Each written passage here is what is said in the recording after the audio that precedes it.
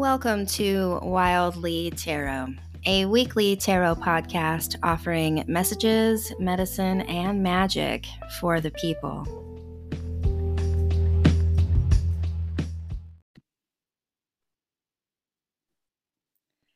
Hello, seekers. Wildly of Wildly Tarot and Wild Moon Medicine Collective for Women. And I am here today with a conversation I've been looking forward to for many moons now with one of my dearest teachers and mentors, Keith Silva. And so Keith is a trans herbalist, body worker, medium, writer, and activist who offers private healing sessions and community workshops for personal and collective healing and social change. And I am just so thrilled and excited to be offering this conversation to the collective. And we are going to begin the conversation today. Keith has so graciously offered to give a land acknowledgement and gratitudes to a lineage of teachers that have influenced them. So I invite you, Keith, to bring us into this space together today. Thank you so much, Wild. And first of all, I just wanted to say thank you to you. This opportunity has already been growth promoting. Just stepping over the obstacles to be willing to be seen like this, and you hold such a loving and warm, encouraging space. I've been terrified to do podcasts and people have asked me, but when you ask me, I'm like, okay, with Wild, I can do it. So thank you so much for everything that you offer to our community. You're so welcome. Thank you for the bravery to step into this space. I'm so curious and excited. All right. Well, first I just want to say that I don't think there's any right way to do a land acknowledgement, and I am totally a beginner and a learner as far as that goes. But I just on a daily basis have a deep concern for the fact that I'm living on land that Indigenous people have lived on from time out of mind. And they're here, but they're not here in this prime, beautiful place where I live, and have been moved elsewhere in a lot of cases. And it's just something that troubles me on a daily basis and is a prayer and a question always of how do I respond to this reality? And it'll be a lifelong question. And I've noticed I do lead some groups that are focused on white people that want to dismantle our racism to lessen the burden on people of color. And we have a land acknowledgement as part of this. And it's community led, so lots of different people in the group have researched how to do a land acknowledgement, talk to Native folks about what would you want us to do. And instead of like a statement that's been typed up and is read every time it's a learning process, a discussion, and we open it up to like, does anyone have Native news? Do you know some projects that we could support? What piece of history have we learned recently? What relationships are we forming? And so I just don't ever want a land acknowledgement to be like, oh, check, we did that. It's more like, how can we continually remember and honor and face the pain of the reality of where we live and what happened here and what continues to happen here. And just to honor, acknowledge, remember, and repair. And so one way that I sometimes end up doing a land acknowledgement is just to take a moment to be present in our own bodies and to become aware of the land where we're sitting, where we're standing.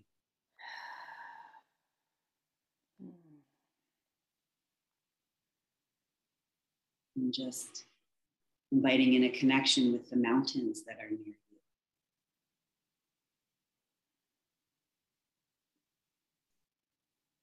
With the rivers and the waterways that are near you.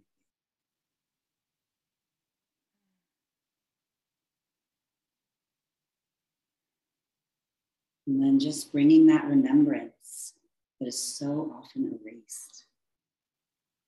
The generations and generations of Indigenous people who attended these plants, these waters, these fish, these animals in a sacred way from time to time.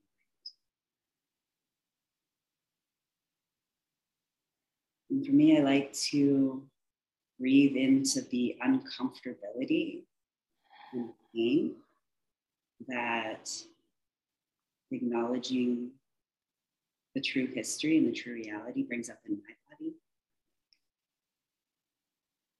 And just breathing through it.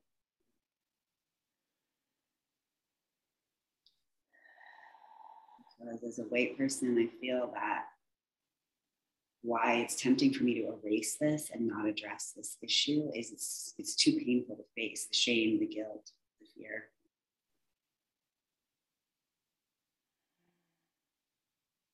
And so just taking a moment to be present with all the emotions, and maybe even that tendency to blank out, to leave the body, to check out, to opt out. And just bring myself back. It's okay to look, it's okay to feel. It's okay to know.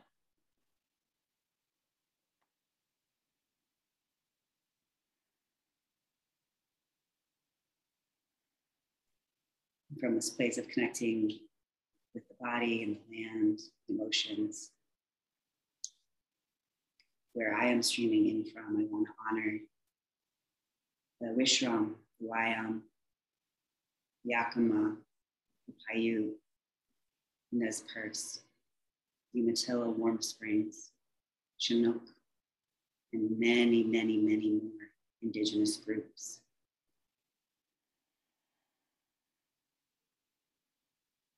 Whose ancestral home we are now enjoying and loving.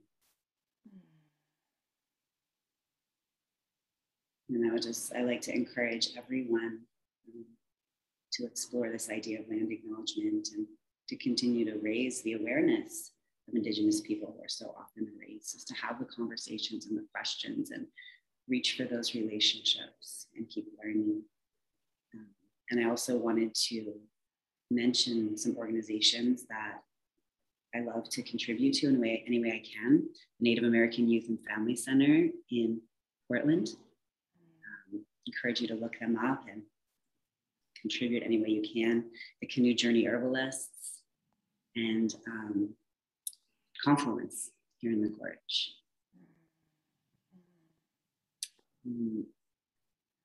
While we're on this, I wanted to also just touch in that like some of the issues that we'll probably be talking about today, the conversation we'll have might touch on people's personal trauma and definitely on some collective trauma.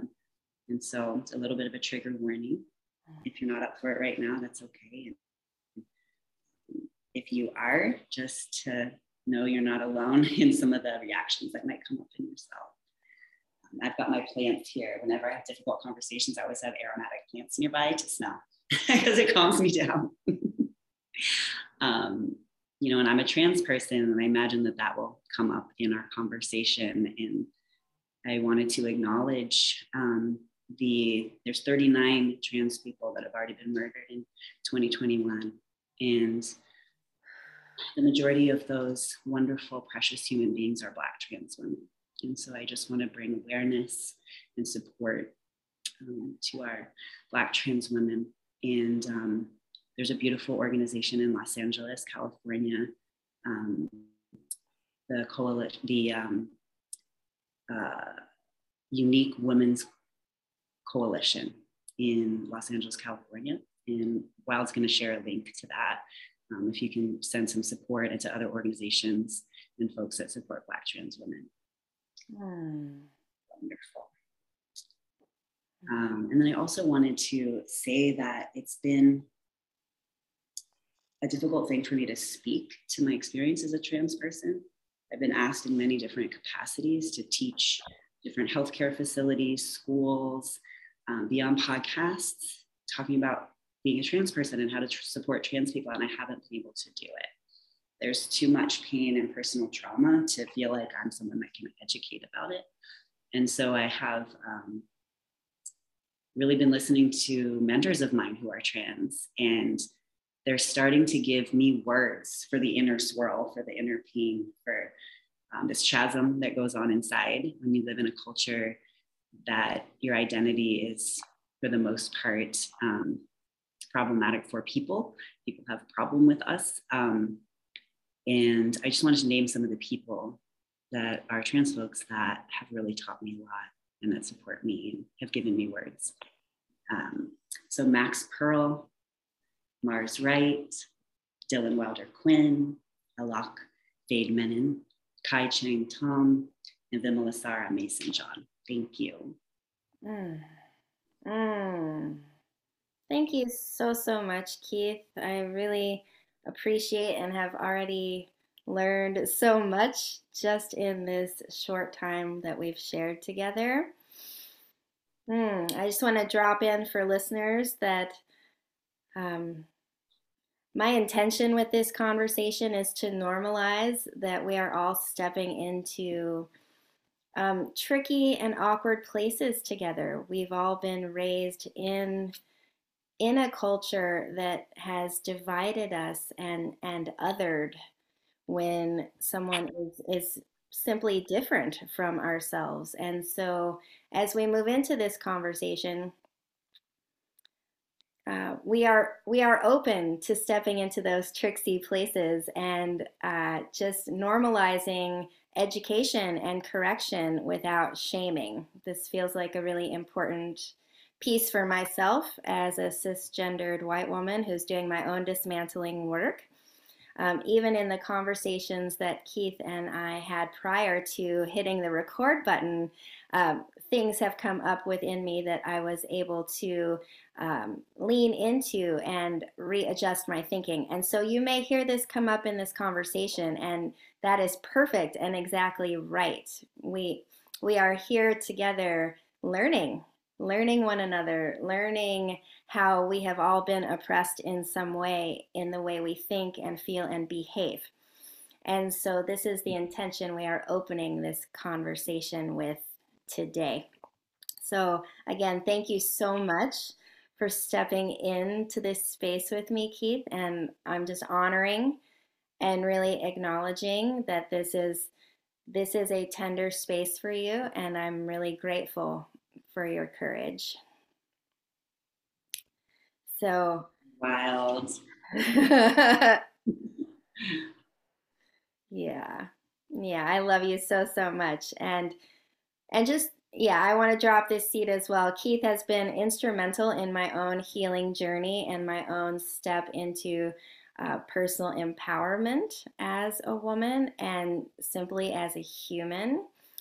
And I I honor you as a teacher and a mentor, and I feel such gratitude to be able to be on this life path and witnessing one another in our unfolding glory. Thank you so much, Wild. And I was just remembering this gift that you gave me in our community, that it bolsters me up like on a daily basis. That when I was sharing with you some of the difficulties that I have living in a small town as a trans man, you asked me how you could support me. Mm. And I love that question. I actually don't hear it a lot. And I think people are afraid maybe to say the wrong thing. And I've talked to other trans folks that really have the experience as soon as they come out. There's masses of people that just take 3,000 steps back. Mm. And these are people that I know love me and have indicated that in different ways. And yet there's a huge distance now. And I'm wondering if it is they're afraid to say the wrong thing or afraid to hurt me.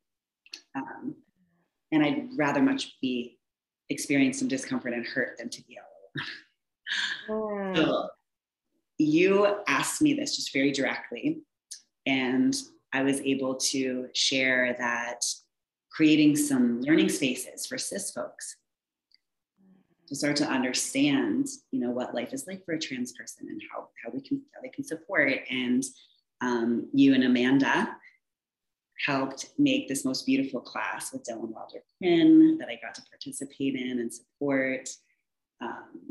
And it was like one of the best days of my life to see that there was an entire Zoom room filled with cis folks that cared enough to spend an afternoon listening to us, learning, and doing their best to be allies.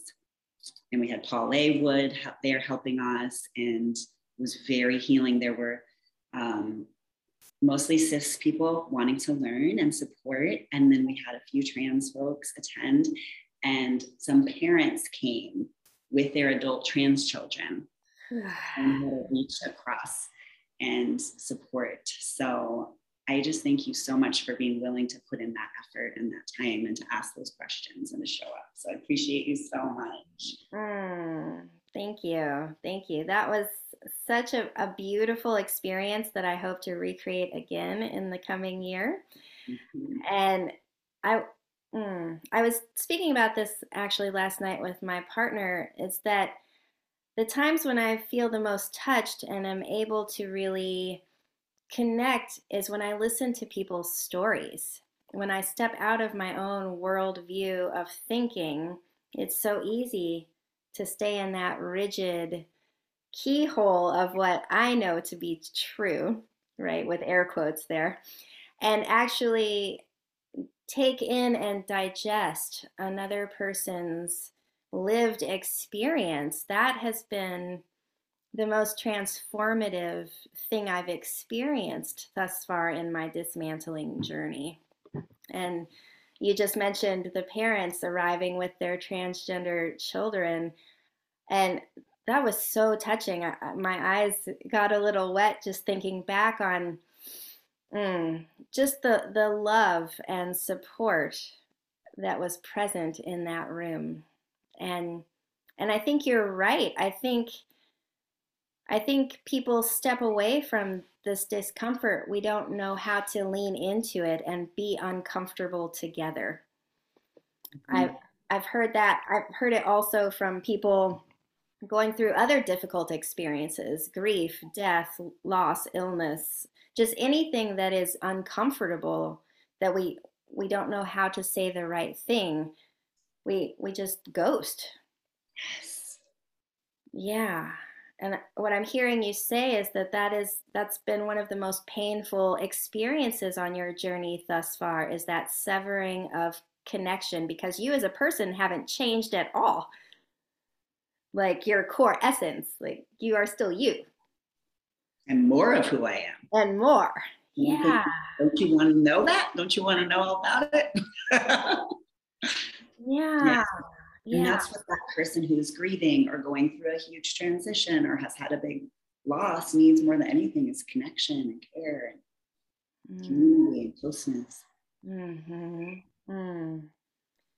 And I know from personal experience, a piece of the work that you offer the world is in that community building and that connection piece. I've experienced it with Wake Up Botanical, your dismantling racism groups, where you've brought people together to help explore their whiteness and how racism still lives within their mind body. And I'm curious, I'd love to open the floor and have you riff for a moment on your work. What do you do? What do you bring to the planet that is so needed right now? Well, first of all, like circling a little bit back to that beautiful moment we had with Dylan Wilder Quinn. And he's starting something called Trans Intimate right now for more of these classes. And something that happened in there is something that's a huge theme in my work as well, is where we did listen to people's stories. And instead of creating more separation, he brought up the question of each person in the room's gender trauma. And we start to realize, like, yes, we all experience oppression. And that's not to minimize, what Black folks go through. And, there's all different degrees and levels, but humans have experienced oppression and pain and not being accepted for who they are. And Holistic Resistance is a Black-led organization, racial justice organization, that has mentored me and sheltered me and supported me for several years now. And that is really the whole premise, is like, let's make this change through connection. Let's make this change without shame and blame. Let's make this change by reaching for each other's hearts. And I really carry that into my work. And Wake Up itself is mentored by Holistic Resistance, and there's Wake Up groups all over the country. And ours in particular, we focus on plants as like a grounding. This all started actually before I met Holistic Resistance, when I was an herbal teacher and participant in lots of different herbal conferences. And I was at an herbal conference in Portland that had a panel of people of color speaking to their experience about racism. And this was probably 6 years ago, something like this. And prior to that, most of the herbal conferences were white, you know, like really predominantly white people. And there was something that happened for me in that panel where something cracked in me. I knew racism existed, but it just opened something for me. And it began a huge journey of breaking out. I still have a long way to go, but like breaking out of my little white bubble. And for several years, more and more teachers of color were invited to these venues.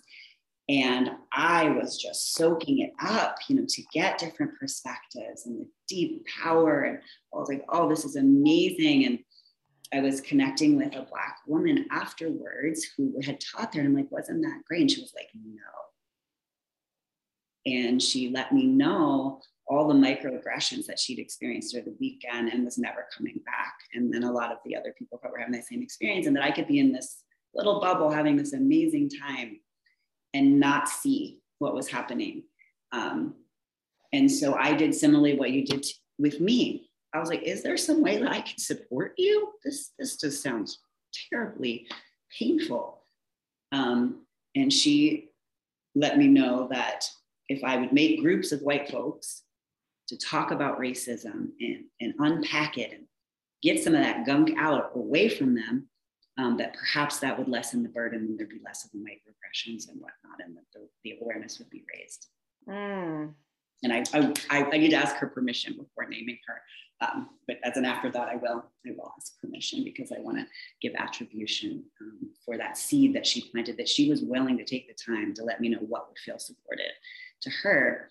And so I started dismantling racism from within with plants.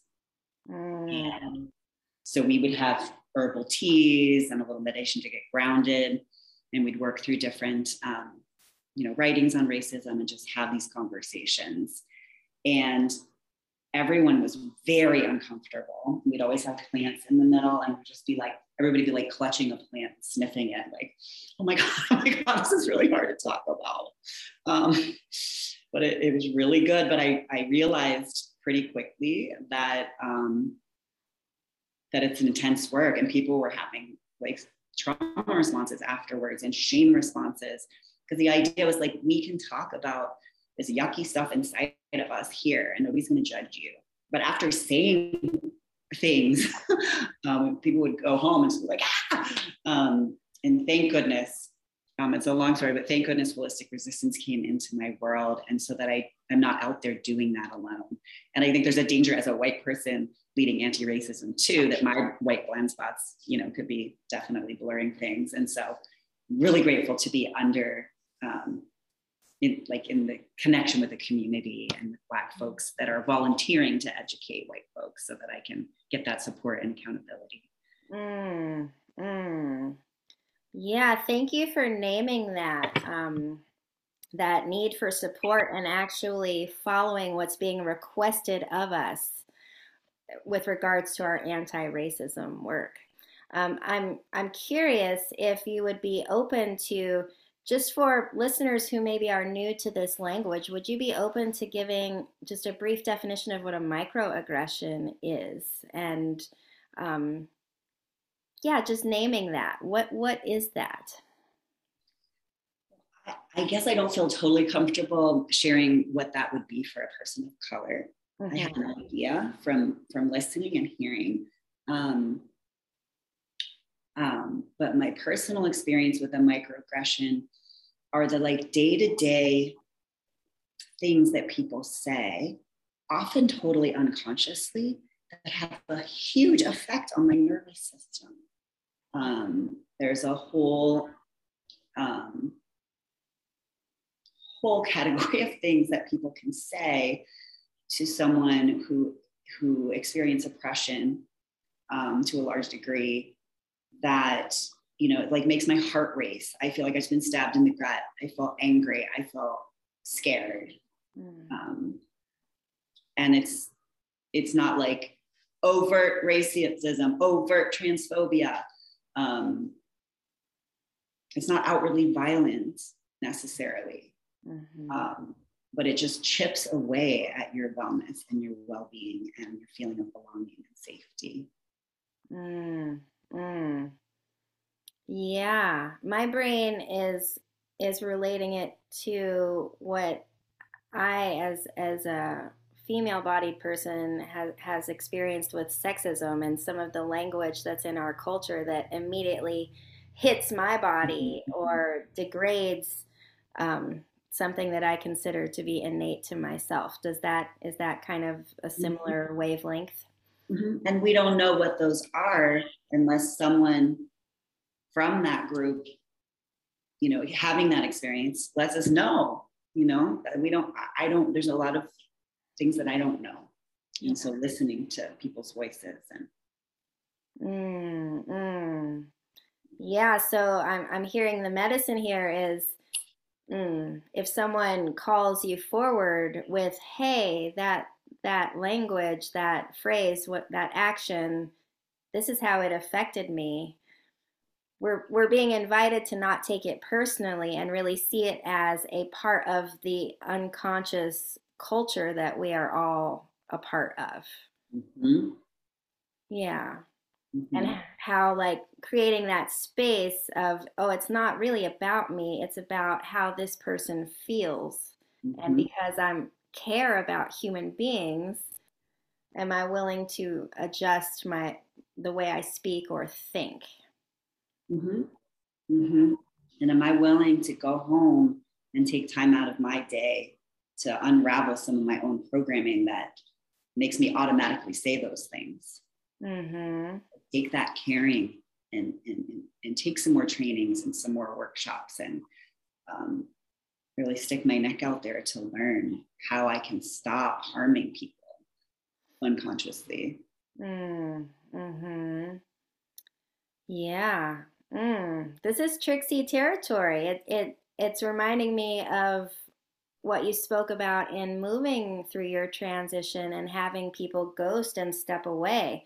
It really is this practice of learning how to regulate our nervous system so we can continue to step in to the discomfort further until we get down to the truth of it, that it is what it is, and we are attempting to shift it into something else. And I feel for myself, my experience has been, I mean, sometimes we learn those things in shocking ways. And the kinds of conversations that we have in Wake Up Botanical and Wake Up and in the workshops that Holistic Resistance leads, there is that base of connection without the shame and blame. And I know my brain can't learn very well when I'm feeling under attack. So there's also like the built-in experience of having someone really listen to you in the conversations we let someone just share, and then the other person's just really holding space for them and letting them know what they hear. And then the person that just got heard and got feedback gets to give you feedback on your feedback. And so we're also in the process learning to receive feedback that may be difficult. You know, so maybe someone who has experienced a microaggression might tell you in a way that you wish they said it in a different way, or you wish that it wasn't so loud or it wasn't so intense. But it needs to come out the way it needs to come out. And so Wake Up kind of gives us the opportunity to practice receiving feedback too that might be uncomfortable. Yeah, I'm appreciating that word practice. That feels so relevant that we're like, for example, us right here, we're practicing relationship. We're practicing relating by listening and navigating and course correcting when necessary. Yeah, yeah.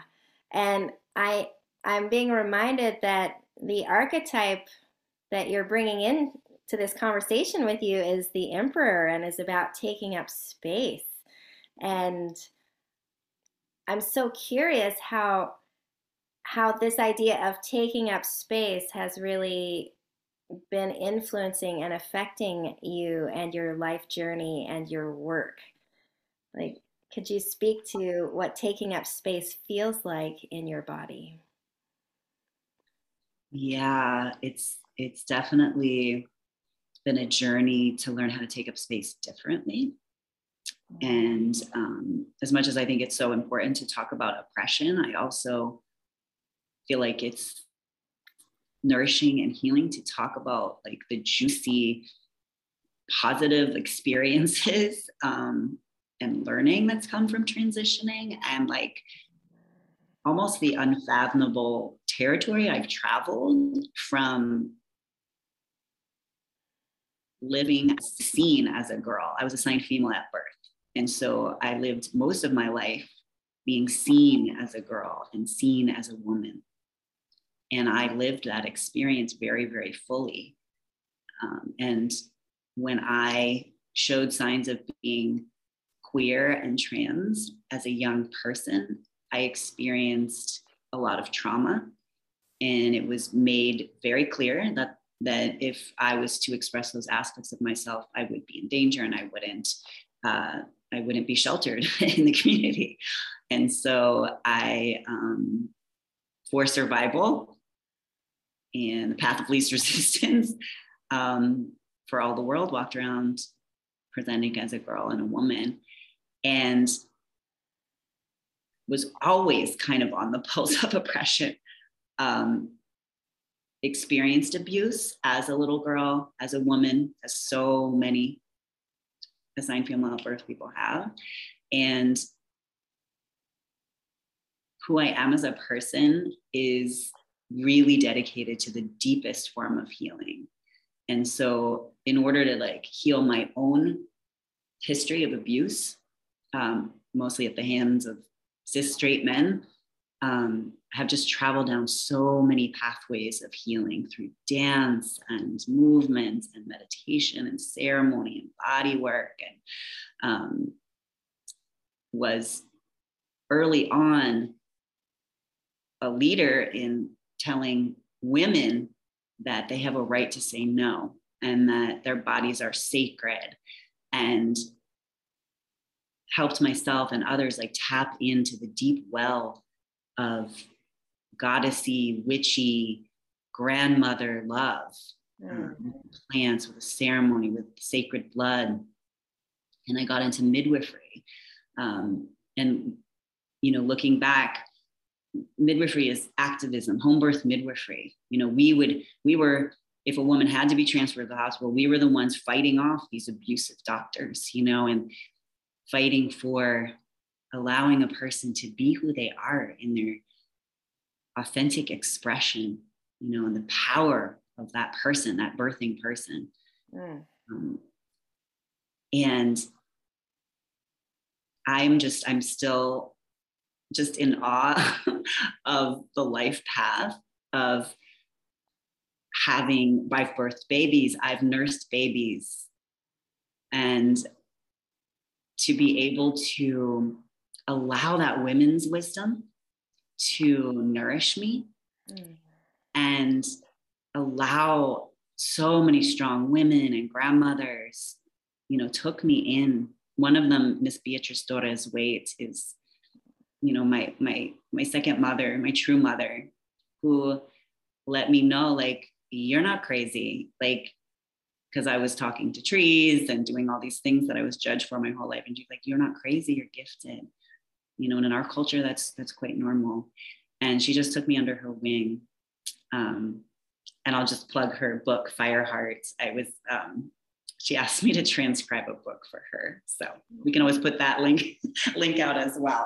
Definitely. Very juicy women's wisdom that applies to everyone. And just, you know, I recovered from a lot of trauma. I came to know myself and the earth through women's traditions. And in the process of leading many women's groups and doing lots of womb healings and goddess ceremonies, got the resource enough to come out first, as queer. In those days, I was calling myself a lesbian. And these are things that I held down out of fear my whole life. And it was the strength of a woman's circle, and the sistership that gave me the strength. If I can sit in a circle of women and talk about the things I'm angry about and that I'm afraid about, and I can be close to these women and share, the authentic self that I am in this way, that led to then being like, oh, I'm queer, And then as I stepped into that led into, I have felt like a man inside this entire time. Like I knew I was a boy since I was little. And then it was the women's circles, that womb of loving and support that gave me that inner strength to be like, I'm going to start wearing men's clothes. That's what feels good to me. Mm-hmm. And so it's been such a journey. There's definitely been some pain in being excluded in women's spaces now, which also has been a bit of a rites of passage. Like, you can't come here. I'm like, okay, I guess I'm passing a little more and you're seeing me as a man. That makes me happy. So there's loss and there's joy. And it's been, your question was about taking up space, and I felt empowered as a women's leader and a women's healer. And my whole identity was around that. There was definitely a lot of places that, even if I had continued in that vein, that I would need to dismantle around cultural appropriation and inclusivity of all genders and all sorts of things. But it is so interesting to walk away from like a little mini empire of women's empowerment and be like, actually, I'm a guy. And wow. And then first there was the pain of those doors. I was in so many women's places and spaces. Right. And there was the closing of those doors. And it's like, well, where do I go? And I have gone to trans people as a whole. I've gone to non-binary spaces, and I've gone to men's spaces. And when I say men's spaces, all men, trans men, cis men, gay men, straight men. And it has been so incredible to be welcomed into those spaces and to make these incredible connections and friendships with men. And there's one thing happening there is like taking up space with the maleness of myself. It's like, finally, because when I was a little boy, I hung with all the, when I was a little boy, seen as a girl, I would hang out with all the boys.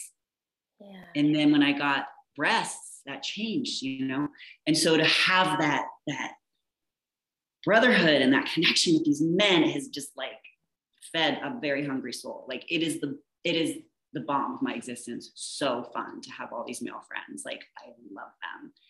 And at first it was a little scary because I have experienced in the body I was born in, when I was seen as a girl and a woman, I've been attacked, used, terrified, terrorized by men. And in the women's circles, spent years and years raging that out for myself, for my body, for my daughter's body, for my mother's, my grandmother's, I've had rage at men. And so to start to connect with them as friends, and I sit in men's circles where men share really, really openly about their life experiences. And I have come to forgive men, all the men, even the men that do heinous things, because I've been sitting and listening to stories, as you mentioned before, and every single man that I've talked to who shares their story, the cis men who were assigned male at birth, were terrorized. Like the stories of, oh, I wanted to sing show tunes, or I wanted to wear pink, or I had a natural desire to dance, or I wanted to express in this way. Even if they totally resonated with the gender they were assigned at birth, there were gentle aspects of themselves that their fathers beat out of them or shamed out of them. And to hear story after story after story of these sweet, powerful medicine boys that got indoctrinated with the patriarchy in brutal ways. And along with having anything flowy or emotional or connective or tender or vulnerable being beaten out of them, sexuality, toxic sexuality was introduced. I haven't heard one story yet from a cis man that some older cis man did not introduce them to pornography. 5 years old, 7 years old, 10 years old, 12 years old. Many of them were also taken to a brothel as their rites of passage. Oh. And so when I see these cis men doing these horrible things, yes, I want them to wake up. Yes, I want them to do the healing. Yes, I want them to stop. But I just have a little bit more, quite a lot more compassion that it's not that man, it's not that human being that I want to hate or cause suffering to. You know, it's the system that is indoctrinating people with violence and with disconnection and with dishonoring. So I just said a lot, but. Yes, thank you. That really gave a lot of texture for this piece of your journey that has been influenced by gender and how you've been perceived versus how you perceived yourself. And I want to go in two different directions. I heard two different threads, and just because we spoke about it yesterday, I would love to hear you riff for a moment for the listeners on how gender is not related to your physicality. If you feel open to discussing that in any way with regards to how we take up space, you know, and like just helping to open the mind a little bit around these things that our culture has linked really, really tightly together.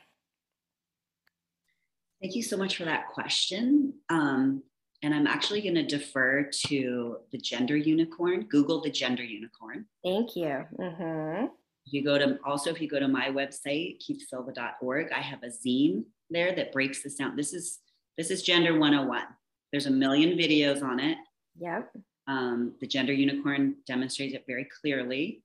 I made a zine with my wonderful daughter, Teresa Baxter, just breaking down and I don't want to be the one to do that right now, but Yep. It's work that I hope every single cis person will do. Because there's so much confusion thinking that gender and sex and sexual orientation are all one thing somehow, but they're all gender identity, gender expression, sexual orientation, sex assigned at birth. They all are different, and each person has a different way of arranging those things. So go find out, do your homework. And that will reduce so many microaggressions. So many microaggressions will just go as soon as you understand that those things are separate. They touch each other and can inform each other, but they're separate. Thank you. I will drop that link in the show notes as well for people to check out. Thank you so much. You're so welcome. And there's lots of lovely classes out there on, Gender 101 and how it differs from sexual orientation. And if it's all right, I feel like I would like to take it in a little different direction. Love that. Because I am, as much as I hope this is touching people's hearts and somehow reducing harm to trans folks and just like helping people heal with their own gender trauma, I'm also using this experience to heal and to integrate. Because as amazing it is to have lived, seen as a woman and been in the goddessy, witchy woman world. And I'm not saying that all women are into goddesses and witches, but I am. And then now living in a entirely different experience, it feels like that world died and now I'm in this world. And if I may use this space to like talk about how that's integrating and why that's positive. um, Yes, yes, I am so down for it. Uh-huh. okay, thank you so much. Um, well, first of all, I was just remembered, I used to lead priestess processes. And this is really funny when I talk to my guy friends about, they're like, you did what? A group of women for a whole year through, worship and goddesses and how to get in touch with your womb and all of the things, through plants and stones and song and journeying and all the things. And in one of the things I would lead for people is, if you see yourself as a goddess, it would be like a guided meditation. When I say journey, I just mean like a guided meditation. I'd give them like, how do you see yourself? What are you holding? What are you wearing? What are you sitting on? What's your throne? And, just like a little taste of your own medicine. And in mine, I had a beard and I was a goddess with a beard. And in one hand, I was holding a plant. And in the other hand, I was holding this beautiful wand that was both male and both female. And I feel that I'm really, really stepping into that. And surprise, surprise, I still do womb work. But I'll use different language depending on who I'm working with. What is it that you call your body? Because no matter what gender you are, in your belly and in the abdominal organs is a place of power and a place where we store a lot of trauma and memory and wisdom and art.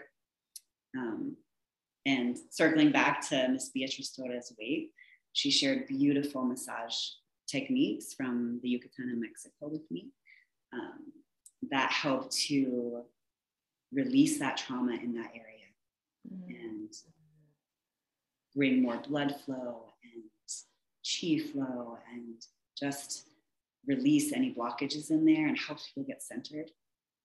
And so I still do this work. A lot of my clients are cis women. And the feedback that I've gotten, I think maybe there's some that don't come anymore because they don't want a man touching their belly. But the ones who still come tell me that it has been very healing for them to be in a gentle man's presence who's asking consent. This work, everything that I do is on the belly. There are people that do beautiful internal work. I don't do that. Everything is on the belly. And there's so much consent asked for each phase of the treatment. And I've gotten the feedback that it's really healing for people to have a gentle male presence, asking consent and being in a healing space. And then a gentle male presence that also has birthed babies at home. And I know the smell of menstrual blood, like have a deep goddess practice that I do to this day. And I feel that as I help people heal from trauma, especially when it's like trauma that men inflicted on them, now having connected with men so deeply and really heard their stories, there's a way in which I can show up more thoroughly, kind of in just, I have more to bring to the table for sure. Yeah. I'm really seeing you as like a bridge. Like you've experienced so much in this body that you have compassion for all beings. I really do. And I wanted to share that I am medically transitioning. And so I am taking testosterone. And it has been such a trip. This has also helped me have compassion for people that have testosterone in their bodies as a major proponent, because it is intense and it has to be wielded. And it nearly took me out, man. Like it's, somebody who's born with predominantly testosterone in their body has a challenge on a daily basis. It is difficult. And I've talked to countless men about their experience with testosterone. And it's been such a process to learn how to make friends with that energy and how to wield it for anti-oppression and wield it for supporting women and wield it for supporting youth and environmental change and being a protector, being a provider, not in this expectation way, but like as a true provider of space holding. You're talking about holding up space, taking up space, but holding space for healing, holding ground. But it is a process. And I wish that every young person who has a lot of testosterone in their body would have, a team of healthy men or healthy testosterone predominant people to teach them how to work with that energy, because it's incredible. It gets stuff done. And it can be fierce, but if it's not wielded with care, it can cause so much harm. Yeah, I feel like you're touching on our culture's lack of initiation in a lot of ways on all sides for all people. Just this honoring and gentle guidance of how to utilize what our bodies gift us in this way. I'm so curious because I don't know that sensation of testosterone. Like what if you feel like giving us a texture of what was so challenging and tricksy with it? Yes, and I think it's such a fascinating conversation of how much, we've got to redefine what it means to be male or masculine. Yeah. But how much of it is linked to a hormone and how much of it has nothing to do with that, and how much of it is how we are raised based on the gender we're assigned. This is just a huge conversation. Yeah. But what I've noticed just from that actual hormone is, for one thing, I cry a lot less. And I just want to get to the point. Like, let's get to the point. And I got to spend most of my life with estrogen being predominant. And so I had men telling me, can you get to the point? Like, it takes more patience now. You need to listen to something like that has a lot of circling to it. Right? And like, what are you actually trying to tell me? And I really want to be careful not to make generalizations, because none of this is going to apply to everyone at all. It's very tricksy territory. And I'm welcome to anyone's feedback, because I could totally be saying transphobic shit right now. But for my personal experience, I went from feeling like I needed to kind of hash things out and process things a lot, and go into the nitty gritty of our relationship and what's it doing. It's like, I just want to meet you, go for a hike, have a wonderful conversation, and go home. But there's an incredible depth to the connections that I have, mainly with masculine folks. Like, there's an incredible intimacy, but it's just so much more easy for me to stay in my bubble and let you stay in your bubble. I'm way less likely to feel like I need to rescue. And I'm offering incredible support to that person in knowing that you got this, like, you got this, and I'm here. It's a really different way of relating. And I have almost zero tolerance for like blurry lines. Like, I want to know where the boundary is. Yeah. And let's get this clear. And it just feels like this. It's like, we've danced together a lot. It's like staccato and 5 rhythm dance. I'm just like, let's just get to it. Let's just do it. And it's definitely evened out, but I had so much energy. Like, my whole house got fixed, everything. Let's do this. Go, go, go. Let's do this now. Um, Oh, that's so emperor, right? That's so very much clarifying the container and here's where I end, here's where you begin, and how do we navigate this space in between? I love that so, so much. Mm. so, So you mentioned when we were speaking yesterday that you are interested in inviting in more of the moon archetype into your work and into your beingness. And I'm curious to hear you speak on what that looks like for you. How are you claiming the space of the emperor and then weaving in the great mystery and the void and that magical piece. no, thank you so much, Wild. Can I say two more things about testosterone, though? Oh, please. I'm Yeah. so excited. Yeah, because anger. I could get in touch with my anger for sure, but it was hard to access. And especially when the testosterone was starting to load in my body, I broke down a door. Like I had the experience that I've seen people that have a lot of testosterone maybe naturally in their body do, like those rages. And I only had one, and I had no thought of hurting a human being at all, but I destroyed property, and it was like being consumed by the energy of rage.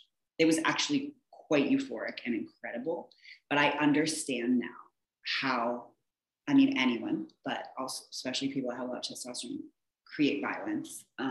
Like it just, it's intense, and that testosterone feeds it. And once I let that initial rage out, I have been able to set boundaries, to advocate for myself, to say no to stuff that harms me way more easily.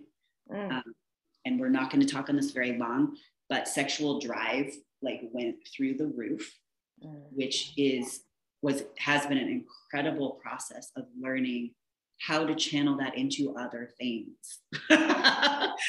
And realizing that sexual energy is creative energy.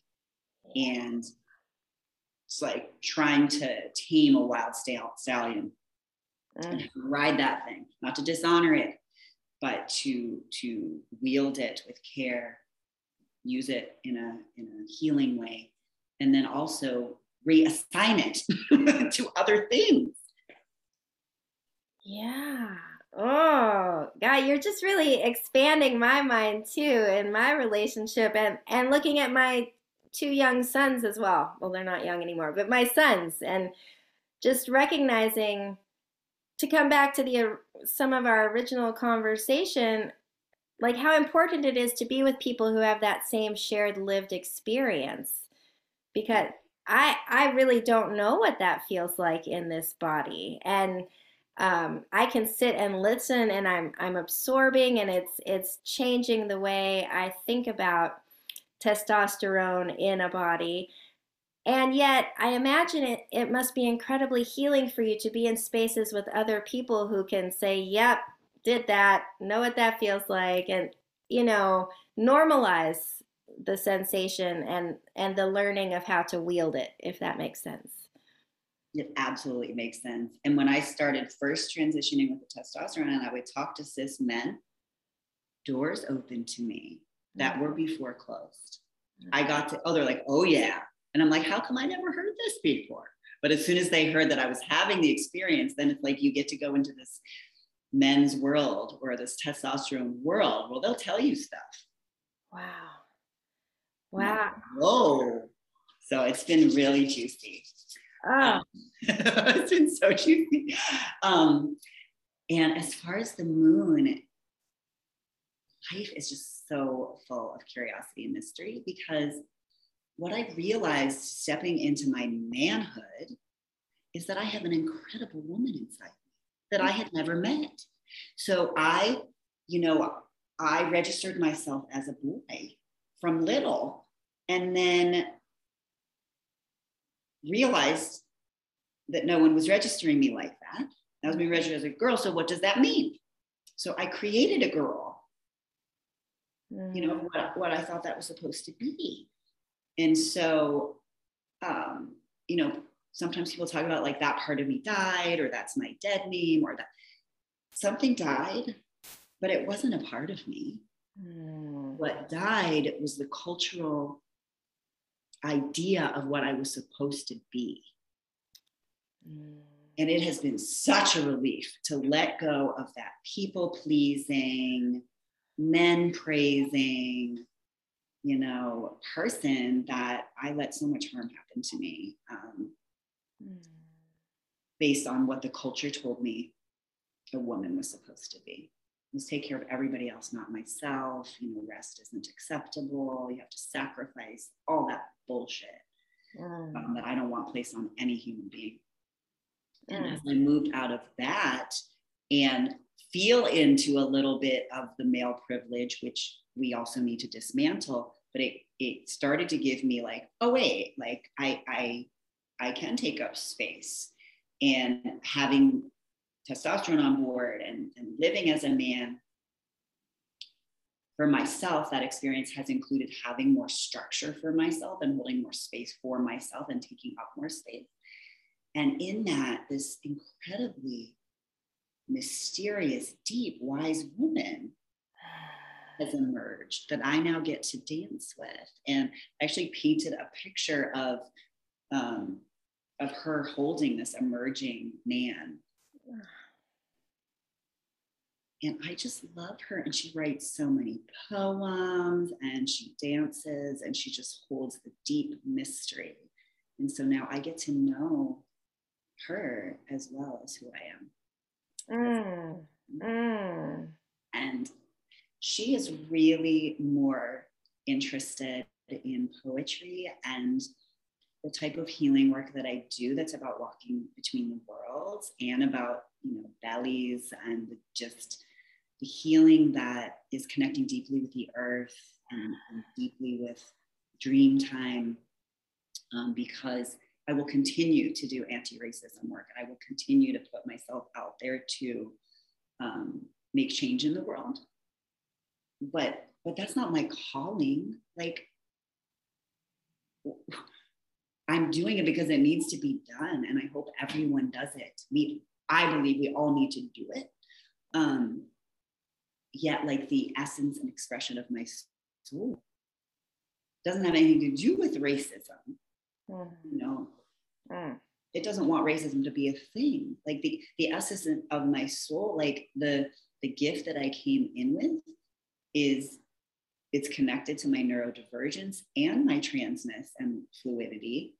Is I help people to find the deep essence like of their own soul and to travel between the worlds, to pass through the veil of their own misconceptions of who they are and pass through the veil of what we think the world is into the deeper reality of magic and healing, and to help people connect with the plants and the voices of the plants. And that's just who I am. Like, that's just who I walk around as. That's what I've done since I was little. I've never taken a class in, shamanic is a very triggering word. I now call it trans-animystical healing. Because I didn't want to use shamanic anymore. You can Google that, of why that's a problematic word. And so I went into those spaces for myself of connecting with my spirit guides and the earth and the plants. I'm like, so what am I supposed to call this thing? And so they gave me the word trans-animystical healing, which combines transformation with transgender, with animism, with mysticism.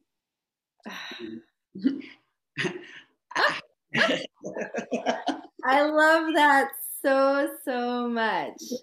And it's just so ripe and perfect for what I personally have experienced as your work. It's all encompassing, just the fullness that you offer of yourself into your work is really admirable. And yeah, I'm just so honored and so grateful to see an embodied mm, example of how to live your unique frequency and do your work while also showing up to to hold your part in the paradigm crumbling and re-emerging as the new earth we're moving towards. That's really beautiful. And I'm hearing in your share that you're really learning how to employ boundaries in that space too, of not getting lost in the um, I don't want to use the word savior, but I don't know what the other word is. Just getting lost in doing this and not also tending your own garden and what you're here to bring to the world. Absolutely. And like the more I return to that deeper mystical work, I realize that they're not separate. And it would feel out of alignment for me to offer, deep healing one-on-one to humans without addressing the systems of oppression that are causing these traumas. And so it's really, they go together. And I watch it when people, often when they do connect in with the deeper essence of who they are and they work through their own traumas, they're much more likely to be able to connect with what's actually happening in the world and to have that compassionate heart to want to do something to affect change. And so they're really not separate. Mm-hmm. Yeah, they're not separate. And I love how you always bring this flavor of non-shaming to the conversation, that they're not separate. And I get to be whomever I am in this experience of supporting the collective doing the work. Like Mm-hmm. I so appreciate that you bring the plants in with your anti-racism work. That's something that I've not really seen in other spaces. And I just adore you and the way that you weave together the wholeness of this earth journey in everything that you do. And it always seems to come back to the plants. Mm, mm. I have just really, really appreciated this conversation, and we've just about hit our time. I would love it if you would like to drop any words of how people can find you, if you have any projects that are really at the top right now that you would like to share with people before we come to a close today. I appreciate you so much. This experience has been very healing for me. I almost didn't come Mhm. because this is really one of the first moments that I've really spoken out as a trans person and like showed up um, in this way outside of my like trans groups. So I just appreciate this opportunity a lot. And thank you to everyone who is listening. Um, the first thing I want to invite people to do is to come to a healing session with me, because I hold an enormously compassionate space that where you can share what is happening for you, and just like a deep listening. And then I create a session that weaves together years of study in the healing arts. And so there's physical body work, there's hot stones. I use the plants, fresh plants, like in the treatment.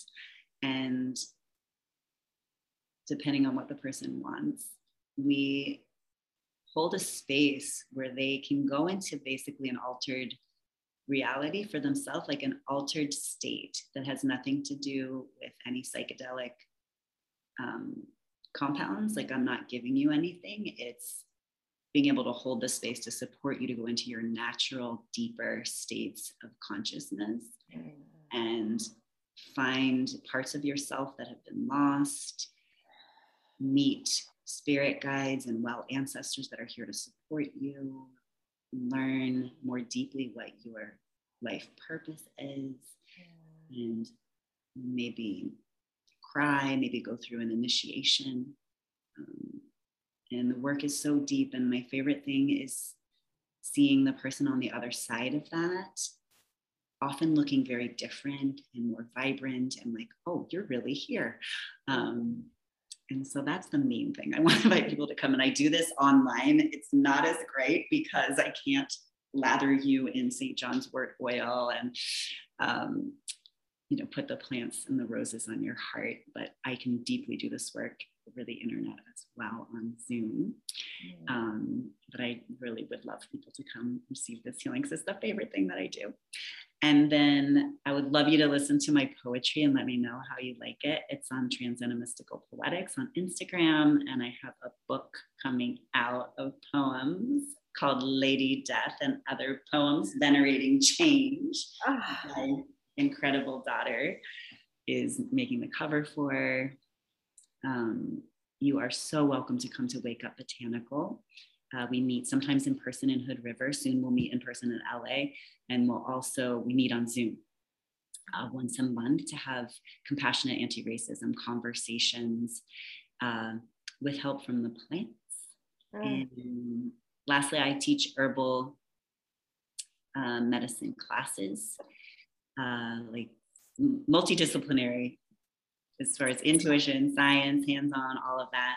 I have one coming up at Moon Mountain Highway in November, and I teach them online. And I also do mentorships one-on-one for folks that want to deepen in their relationships with the plants. I do one-on-one herbal consultations and mentorships around connecting in with your own form of ritual. Thank you for giving that beautiful menu. I feel myself hungry already to step back in with your medicine. And I can attest to all of these experiences. I've been so privileged and honored to be able to receive healing from Keith, and I highly, highly recommend all of them. They are transformational spaces, and you do walk away from them feeling changed, empowered. And for myself, I always tuned into the frequency of joy after working with you. Just really being able to come back into that essence. Trans joy. That's right. I noticed your shirt. I love that so much. From Mars Right makes these. So sweet. Oh, yes, so we will put links to all of those experiences in the show notes, as well as links to Holistic Resistance and Confluence and a few other places that I highly encourage you to check out, donate, get involved, learn, do what you can to dismantle your own cages in your mind. And thank you all so much for listening to our conversation here. I hope it was supportive and illuminating. If you have any questions, feel free to email. I would love to help connect you with more resources and guidance.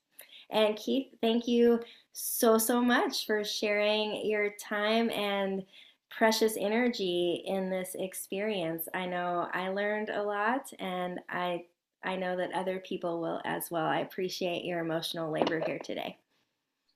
Thank you so much, Wild, and just thank you to everyone who's informed both of us, on our paths. And I always want to say I am so open to feedback because we touched on a lot of really touchy topics, and so I am so open to hear and learn from everyone. So please, any comment, even if it's uncomfortable, I want to grow and learn as well. So it's all welcome.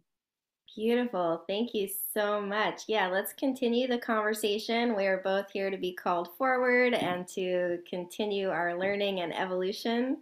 And yeah, just sending so much gratitude. So much gratitude. Thank you so much.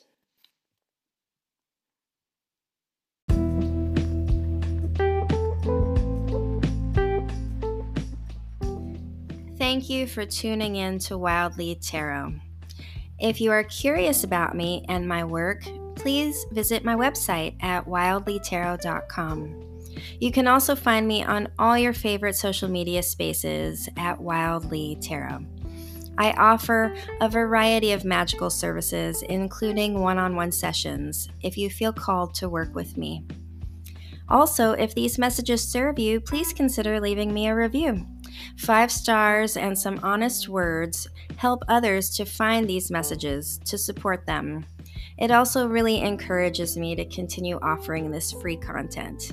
Thank you so much for being part of the Joywork Collective.